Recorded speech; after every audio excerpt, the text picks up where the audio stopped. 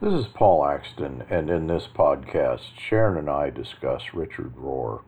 And Sharon especially talks about Rohr's attractiveness to a generation disaffected from the church and evangelicalism, and the particular attraction that he holds and the difference that he makes, I think, for a upcoming generation. And so here's the discussion between Sharon and I on Richard Rohr.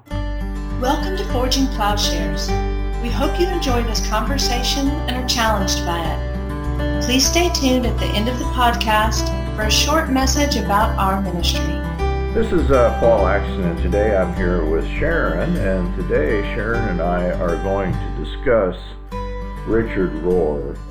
Sharon has been having me read The Universal Christ. I think she's found Richard Rohr very important and compelling, and I think she's not unusual. Rohr seems to be playing a key role for a lot of people, maybe disaffected from the church, maybe, as Sharon has said, sad Christians. Why did you say sad Christian? What I mean by sad Christianity is a Christianity that is unhealthy, a Christianity that is harmful, a Christianity that is simply sad. And that's not a term unique to me. That is a term stolen from Richard Rohr. I don't think he uses the word sad, and he doesn't limit it to Christianity.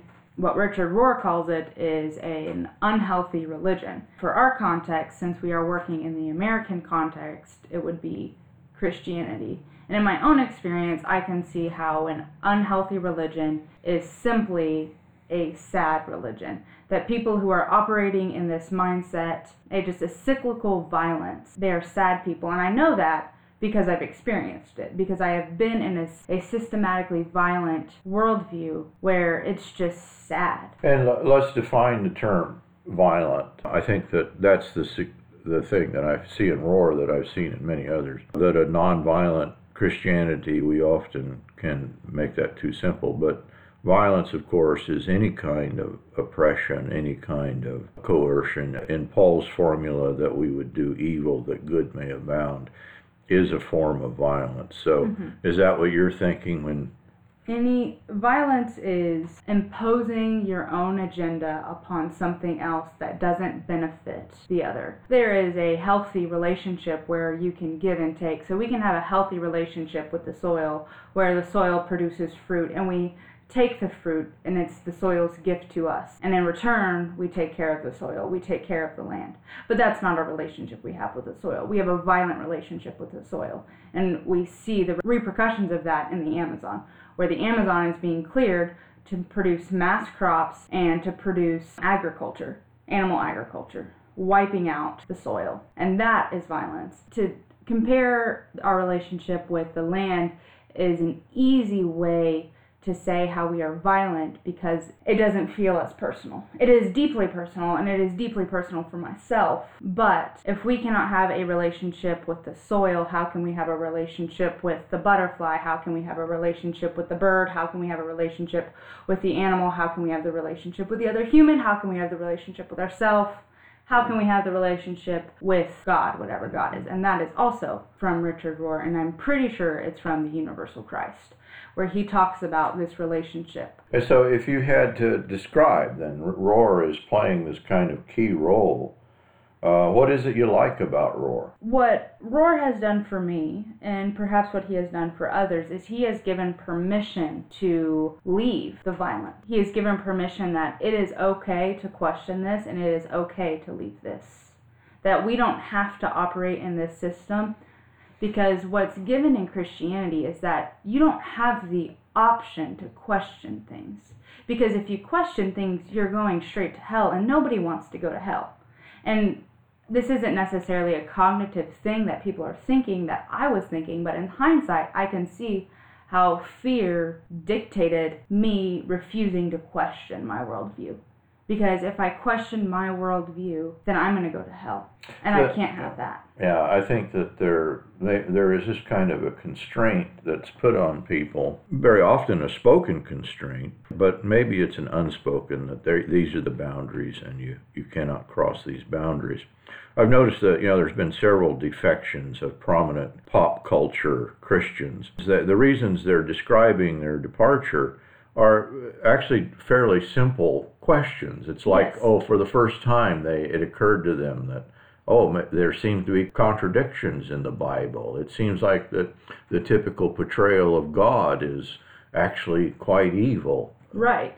And since we've been, I don't want to use the brainwash, but I want to use the word so ingrained. And the authority is God itself, whatever God is. We don't even know what God is, but we are creating this boundary. I think that song, There's a Wideness in God's Mercy, beautifully and briefly sums up exactly what we do, but we make his love too narrow by false limits of our own, and we magnify God's strictness with a zeal he cannot own. I don't like to use he for God, so I take that back. They cannot own. As I was reading through Rohr, I found affirmation, actually, for a lot of things. I had never read him, and so in a way I felt I had met a kindred spirit. Right.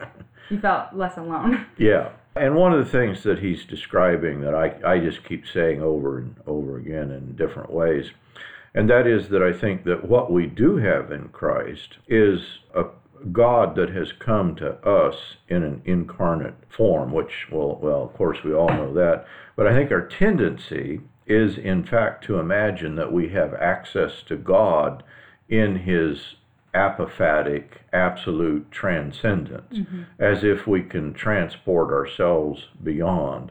And so a lot of Christianity, evangelical Christianity, imputed righteousness, the inerrancy of the Bible, the picture of going to heaven when you die.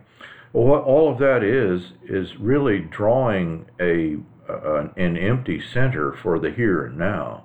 That what's happening here and now is in some way delayed or waiting or unimportant. But what I think the significance of the incarnate Christ is that, no, creation is the place that God reveals himself to us. And so we don't need to look outside. Whether we state it that way or not, I think that's the impetus, that we in some way would look outside of our situation, imagine putting off the body, putting off human desire, putting off, as if we don't deal with those things in Christianity. And I think that seemed to be the thing that resonated with me. Yeah, I can definitely see that and pick up on that.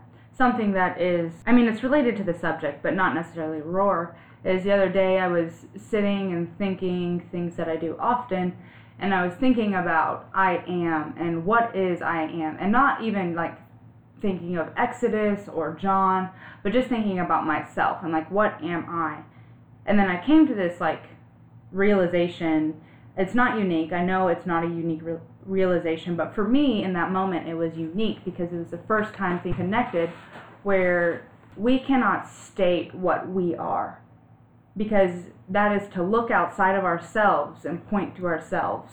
But we can only do that if we are outside of ourselves, and we are never outside of ourselves. We are always in the present. But what we tend to do is try to escape ourselves and to look outside of ourselves and point at ourselves. So I am blank, I am blank, I am whatever we want to say about ourselves. Rather than giving all these things, I realized, okay, well then what am I? And then I realized I am here, I am present, and that is all I can be. I cannot be any more, and I cannot be any less. And then I started thinking about Exodus and how God says, I am who I am. I am what I am, and that God is present. And to me, it clicked that we can't point to what God is. So you and I, we were discussing yesterday, that's why I'm not comfortable with saying God is this, God is that, God is not this, God is not that. Because God themselves says, I am who I am. God says, I am present. Mm-hmm. And maybe that's the tendency, is that if I can say definitively, well, then I own this thing. Exactly. That is why Western culture is falling apart. And it has been using the name Christianity to move the vehicle along. It's functioning. I mean, that's the ideology. Yeah, it's an ideology. That may just be as disconnected from the religion of the New Testament as any other ideology. If you had to state it, and a little bit of this, you understand, I'm always, well, you know, I'm always confused, but... Same. We're all confused. Whoever says they know what's going on is lying to themselves and others. You know, I was gone out of this culture, and it's like I was dropped back into a culture that I was surprised at the nature of it. For 20 years absence, actually, I wasn't any longer familiar with either the Christianity or it sort of baffled me. And I don't know quite why that is, you know, that was it because I had changed that much, or I think it was partly both. But what is it, if you had to state it, that is definitively different? You've said, hey, there's something wrong. How have you seen a kind of correction of course? For me, is just embracing that, hey, there's something wrong, is it. That we can say, I don't have the answers. You don't have the answers. None of us have the answers. But on the same breath, hey, I have some answers. You have some answers. We all have some answers. Let's join together where we can see clear patterns, where we can see hope, where we can see love. Let's look for that. And we can see these trends in Christianity, we can see it in Buddhism, we can see it in Hinduism, we can see it in all kinds of religions, all kinds of cultures where there is patterns of redemption. And what Rohr does, I appreciate, because he's not trying to colonize anyone. Mm-hmm. I don't want to be colonized, and I don't want to colonize anybody else. I don't want to force my religion, I don't want to force my spirituality on anybody else, and I sure as heck don't want anybody doing it to me. Which is a giant leap for me, somebody who went to Bible college, to force my religion on other people, because I wanted to be a missionary. I wanted to spiritually colonize people. That was my end objective in life. And maybe it's a misunderstanding of what even mission means. When we say mission, I think a lot of us get the picture of Billy Graham crusades. And I think that is accurate of, perhaps it might not be as blatant, and yes, the intentions are pure. I'm not taking away from the intention. Yes, there can be good things, but for me, at the end of the day, it was about converting people to my religion. Yes, I wanted to help them in their struggles or whatever, but it's not my position to help somebody halfway across the world. How can I genuinely, truly help them whenever all I have is my Western version of Christianity? I think there's a kind of holism in Rohr. When we think about even just the basic terms of salvation, well, what we're thinking is, oh, I get to go to heaven. What I think New Testament salvation is a very practical salvation, that people are sick and they need healing, that they're faced by a kind of destruction, often destruction they bring on themselves, but destructive forces. I think that what Rohr is depicting then is a kind of holism in which there is healing to be had in Christ. Yes. Describe that a little bit, because you're more familiar with Rohr than I am.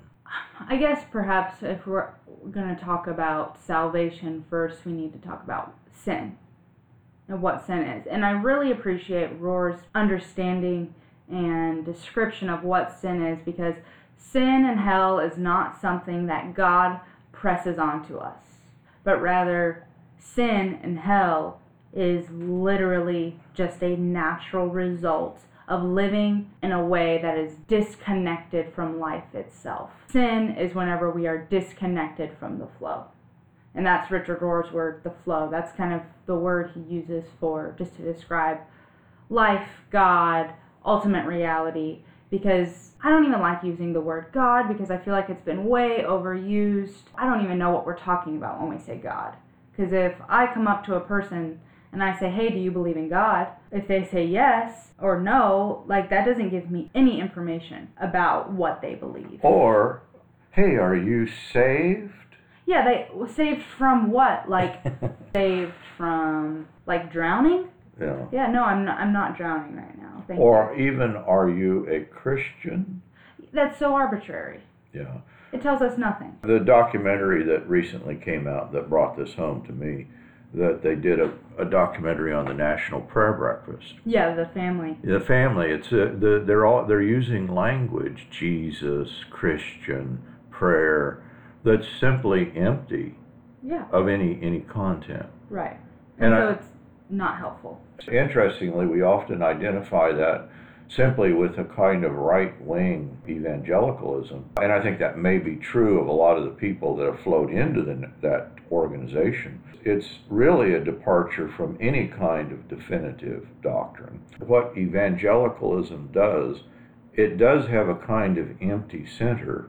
And once you put something like they have, they've put power and influence at the center. That's their goal. Yes. That becomes the whole modus for the religion. Right, and so what is powerful, what is controlling? Money. It all boils back down to capitalism. It all boils back down to money. Because that is what controls things. Actually, I saw a thing on Facebook. Somebody that I knew like 10 years ago posted a picture, and in the caption it said, and remember, if it doesn't make money, it doesn't make sense. That exactly is, I don't want to say the only problem, but that is a large problem that is driving all other problems. So for me, it is absolutely necessary that capitalism falls. And I don't think it's unique to capitalism. You know, there's all kinds of systems that have been happening throughout human history that are just doing the same thing. That it's all revolving around power and oppressing and stealing from others. It's almost like basic human desire and need is in some way. In other words, I think what capitalism does, it shapes our desire, but it shapes our desire. I don't think it's unique in that. That is, that there's always this, an empty center of consumption. Ultimately, there's nothing there. That's the whole point of capitalism. It's an accumulation of excess. There's always an excess. And that is also a huge problem, the quote-unquote abundance mindset. Because it's not abundance, it is theft. You don't need $1 billion. You don't need $1 million. You don't need a vacation home. You don't need 6 cars. What you need, food, connection, basic safety. And whenever there's a concentration of wealth, other people are stolen from. Other people don't have access to basic human needs. People don't have access to connection. They don't have access to health. They don't have access to mental health. They don't have access to shelter. They don't have access to food that is healthy and nourishing. If we're not going to talk about privilege, then we completely miss the point.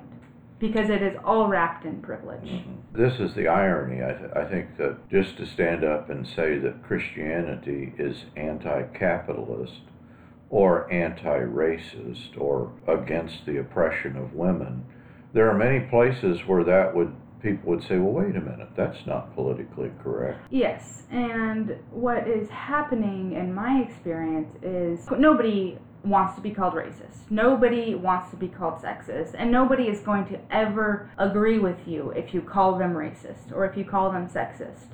But whenever you address issues that are racist, when you address issues that are homophobic, when you address issues that are sexist, when you address issues that are classist, and I think classist is really the key here, when you address issues that are ableist, people are hesitant because it questions their own privilege. And so this religion, this sad religion that is the law of our land, the law of our culture, it is saturated with privilege. And there's so many people who are suffering as a result. On both ends. Yes, I absolutely think everyone loses in this circumstance. We have to work together. Everybody on both sides of the spectrum, the oppressed and the oppressor, must come together.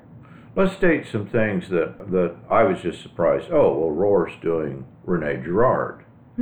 There seems to be a pattern that many people are, first of all, redefining biblical atonement theory. He does that. He spends a good deal of time talking about, oh, well, what we've fallen into is a misunderstanding of the death of Christ. Yeah. His point, I think, is a point that many have recognized.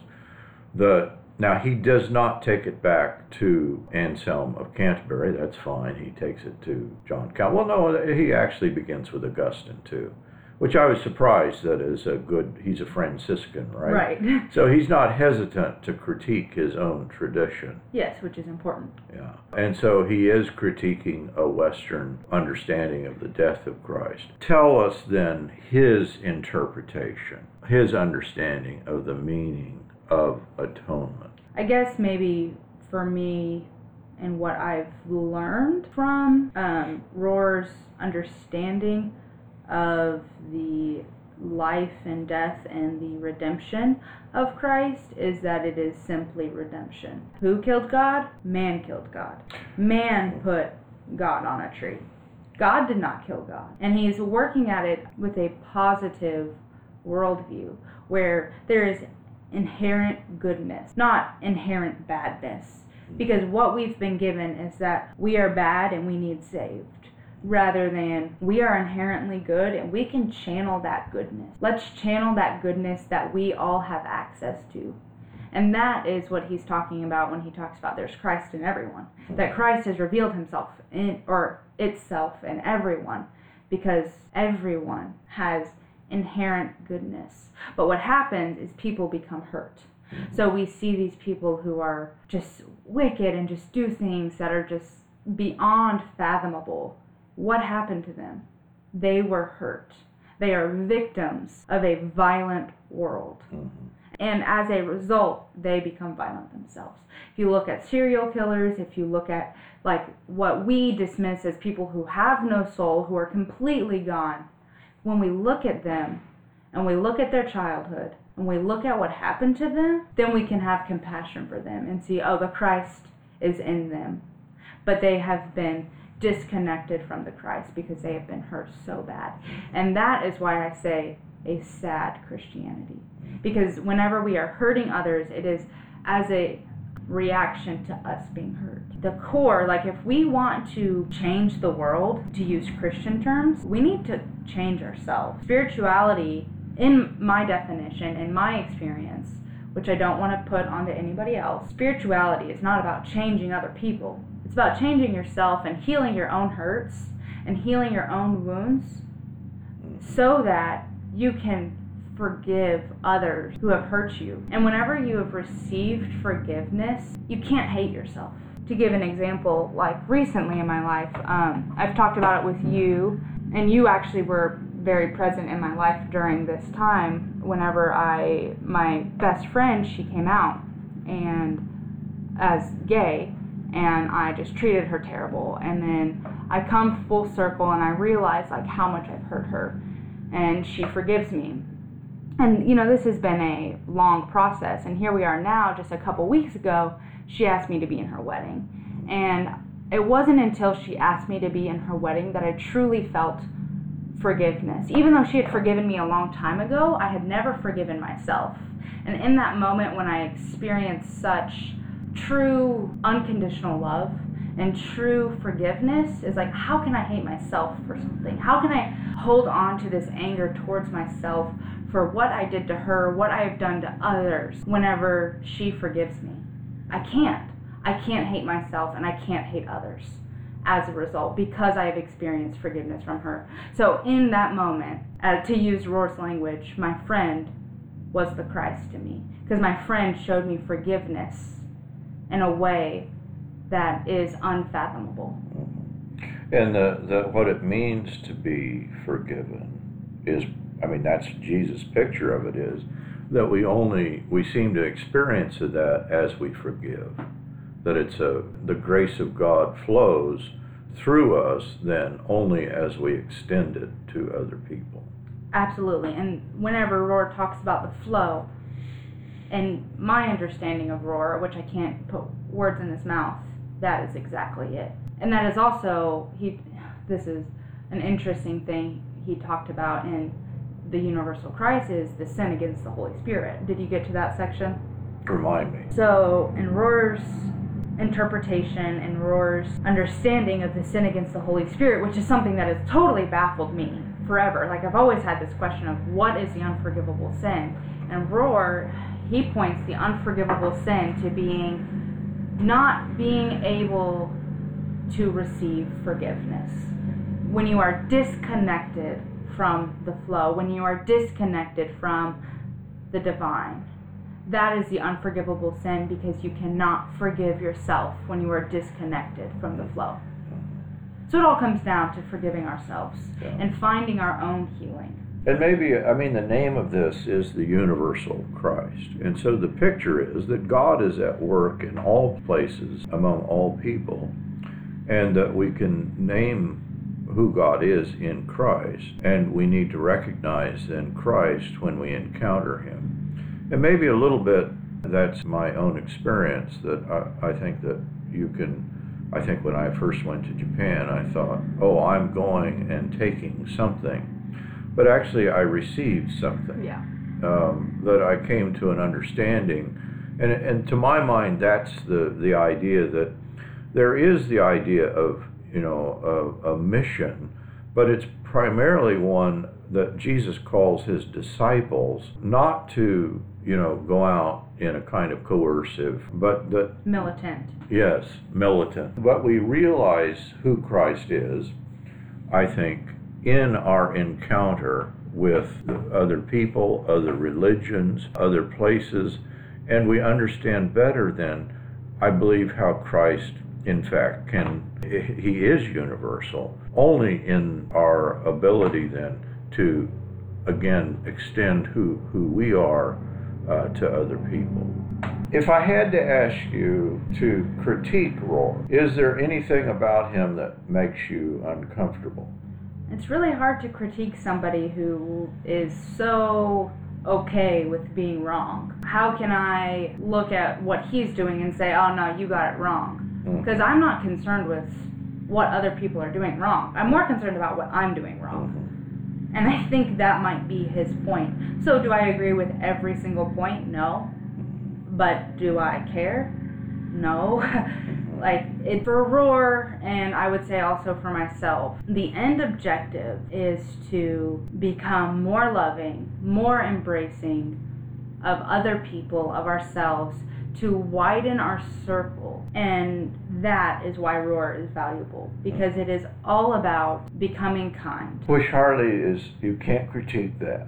Yeah, how can you critique something that is based on human goodness, human kindness? At the beginning of the book, he used the word panentheist. He calls himself a panentheist. My understanding of a panentheist, you've said I've misunderstood. So let's put that out there. That, in other words, a pantheist is saying that the cosmos is God. A panentheist says yes, the cosmos is God, but God also exists outside of the cosmos. So that the chair is God, the dog is God. But you're saying that's not quite it. To me, whenever we talk like that, we're still doing the same system. We're still operating in a typical system that we have been given in the West. Everything has to be the same. And sameness doesn't equal, uniformity doesn't equal unity. And I think that might be what is happening. I'm unsure. I feel very unqualified to talk about this, but I will do my best. So for me, when I look at this table, I don't see it as God, but I can see how God is in this table, because I can see how this table, it came from a tree, and that tree, and it was in the ground, it was once a living thing that was contributing to our ecosystem. So this table is connected to me in a way that it was once in its original form a tree, and now that its life has been over, hopefully it wasn't ended prematurely. The chances are it probably was, because that's the world we live in. Most of the things in my house came to my house by dying prematurely. But in its form, naturally, it is serving a purpose that is beneficial for us. And at the end of its life, if it is disposed of properly, it's going to return back to the earth. This table is a very special table because we're sitting around our dining room table in the carpenter's house, where every Tuesday night we all gather for dinner. Actually, I bought this table. This is a side note. And we're appreciating the table and how the table brings us to connection. It's all about being connected, for me at least. I don't know about Roar, I don't know about anybody else, but for me it's all about connection. So this table, how does it connect us? Yeah, no, you said it beautifully, that there is a tendency. In other words, there is identity through difference, in which, in a kind of simplistic way, we say, well, I'm not that, and we identify ourselves negatively. Right. And I think that's what you get in a lot of, at the present moment, the anti-gay, lesbian idea, and a lot of, well, that was the family, but I think it's also in evangelicalism, that it becomes, it centers then on the illicit sexual activity of a few. And isn't it ironic then that we keep hearing about those very people who have focused on that illicit sex falling into what they describe what as they illicit. Yeah. And it comes back down to disconnection, because these people who are obviously homosexual, who have obviously repressed their desires and their needs, because we are sexual beings and we have sexual needs, and these people are obviously repressing it, and so they hate in themselves their own homosexuality, and so they hate in others who can embrace it and be joyful. And so that's why I think the most rebellious thing any oppressed people can do is be joyful, because that is what, in Paul's word, reaps burning coals on people's head. Because if you can exist in your own skin, no matter how much people hate it, and be joyful, and to embrace life and embrace Roar's word, the flow, that is rebellion. The other end of this, identity through difference, that's one mode. But then the end point of that logic is identity through difference is undone through sameness. And there are points, I don't think Roar has fallen into that.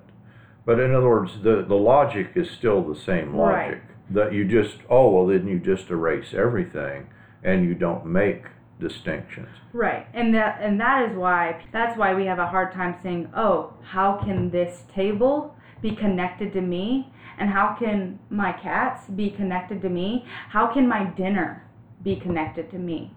Oh, my dinner is connected to me because this was once a living being. Did this being go through suffering to get to where I'm at? And, this is, of course, my vegan coming out. I am trying to connect all aspects of my life, no matter how small or big.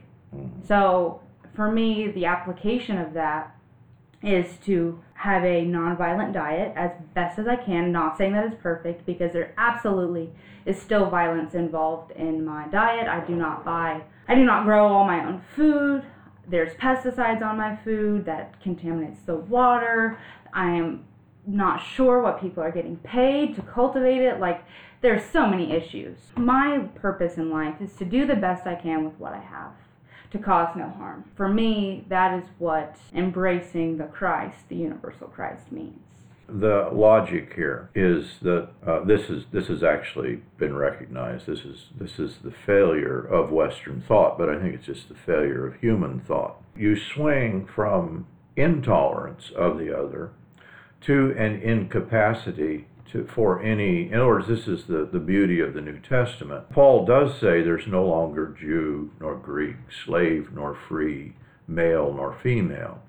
But Paul is not obliterating maleness and femaleness. He's not obliterating ethnic categories.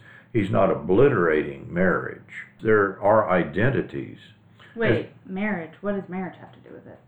Because if there's no male nor female, in other words, Paul talks a lot in Corinthians about men and women and the integrity of marriage. But when you're talking about there's no male nor female, Jew nor Greek, that's Romans, that's not Corinthians.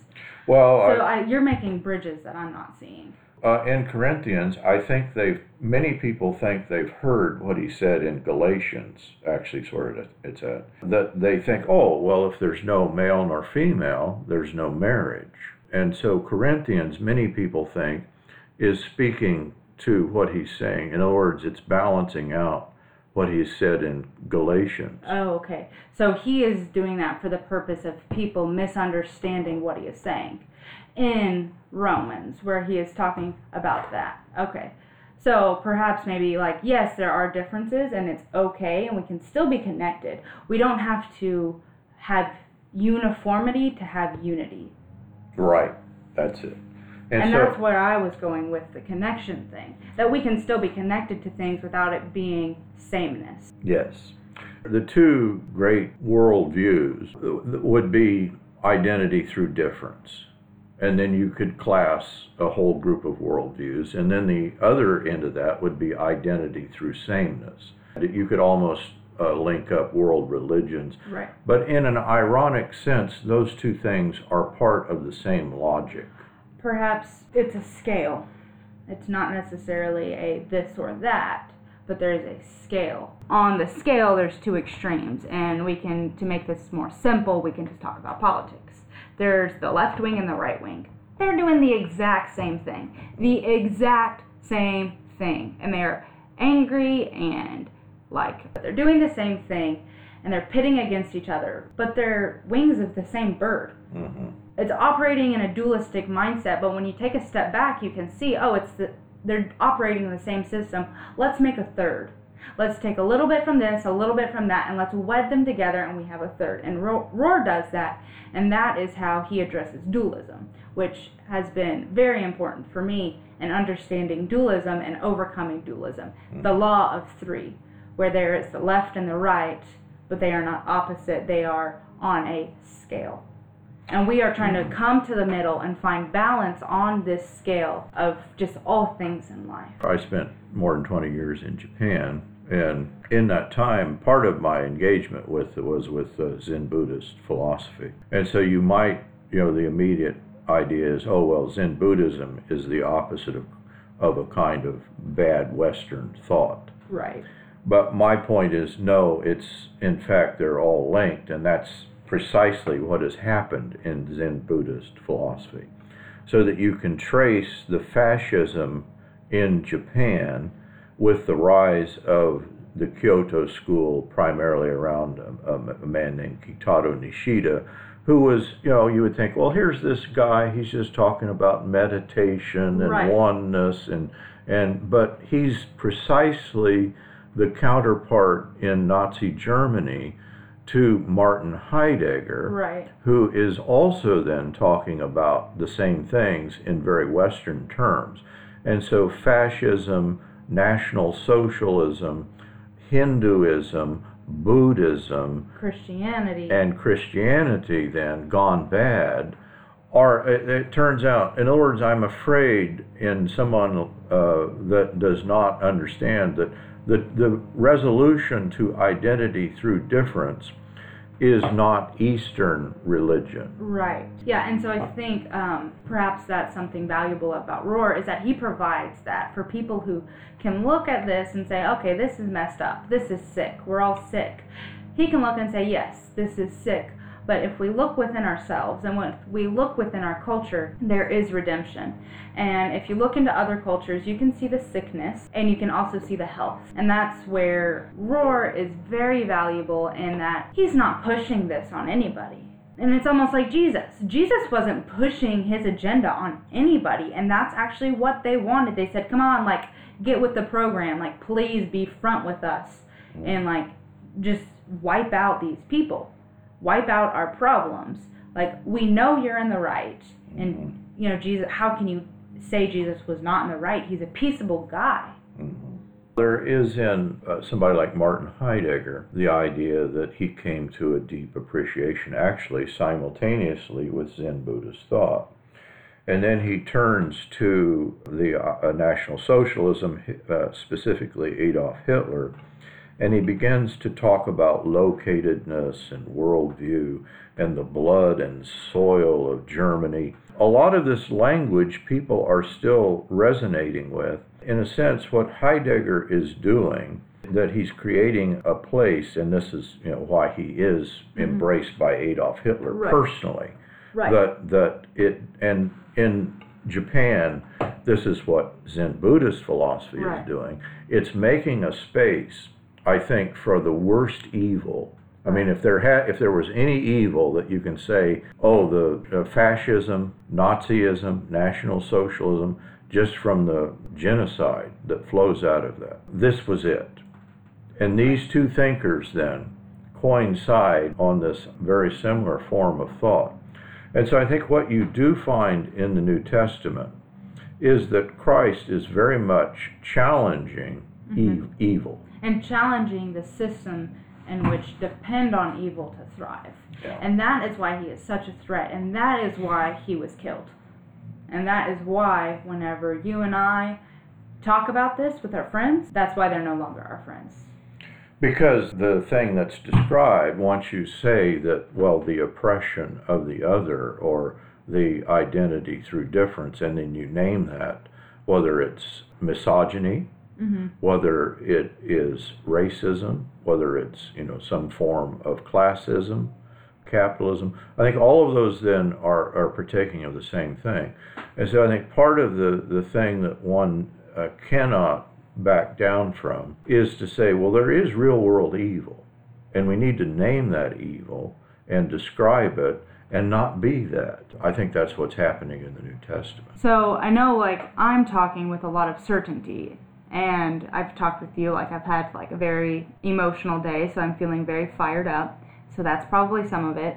But I just want to disclaim that I don't think I have the answers, and I definitely don't think I have the answers for anybody else other than myself. And I think other people need to find the answers for themselves. They're on their own, And perhaps we can learn from other people, and there's value in that. But I'm not trying to push my agenda on anybody else. All I'm trying to do is cause less harm myself. And whenever other people are being harmed, to stand in the way where I can. To do what Jesus did and become the middleman, where when there is violence happening, I would prefer that violence to happen to me than somebody else. So I am not always, I don't do the best, but I am willing to talk about and discuss issues like racism and sexism and homophobia and ableism and classism, because I would much rather take the brunt, because I am a person of privilege, than these people who are experiencing these things. I'm not saying I haven't caused harm. I'm not saying that I'm not privileged. I'm not saying that I can somehow escape causing harm. I'm not doing this whole violent thing very well, is basically my disclaimer. I think that partly what has happened as a result of a group of us who have had a similar experience is that we've realized a form of community that I've never experienced before, that in a sense there really is love to be had. And I think people very often miss out on that love. And so there is a place in which we're safe. There is a place in which we can come and give voice to our understanding and be shaped. And I think that that's the picture then of koinonia that we can have. I agree. And the end goal, of course, is always going to be connection. So there is a lot of tension, there is a lot of argument, there is a lot of hurt, and there is a lot of mess. But just because there is mess and hurt and pain present doesn't mean that there is a lack of connection. That we can hold both suffering and joy. We can hold both of those things in our left and right hand, and somewhere in the middle we exist in the present. And we can wrestle with that tension. And Jesus did that, and we can do that too. Sharon, it's been a wonderful conversation. Yes. Thank you. And delightful. Thank you. Forging Plowshares is a community dedicated to cultivating the peaceful kingdom by providing in-depth, transformative biblical and theological education and discipleship. If you have been moved by this podcast, please remember to share on social media. If you would like to know more about Forging Plowshares, would like to contact us with questions, want to ask about how you can get involved, or for more information about how you can support this ministry, please go to our website at forgingplowshares.org.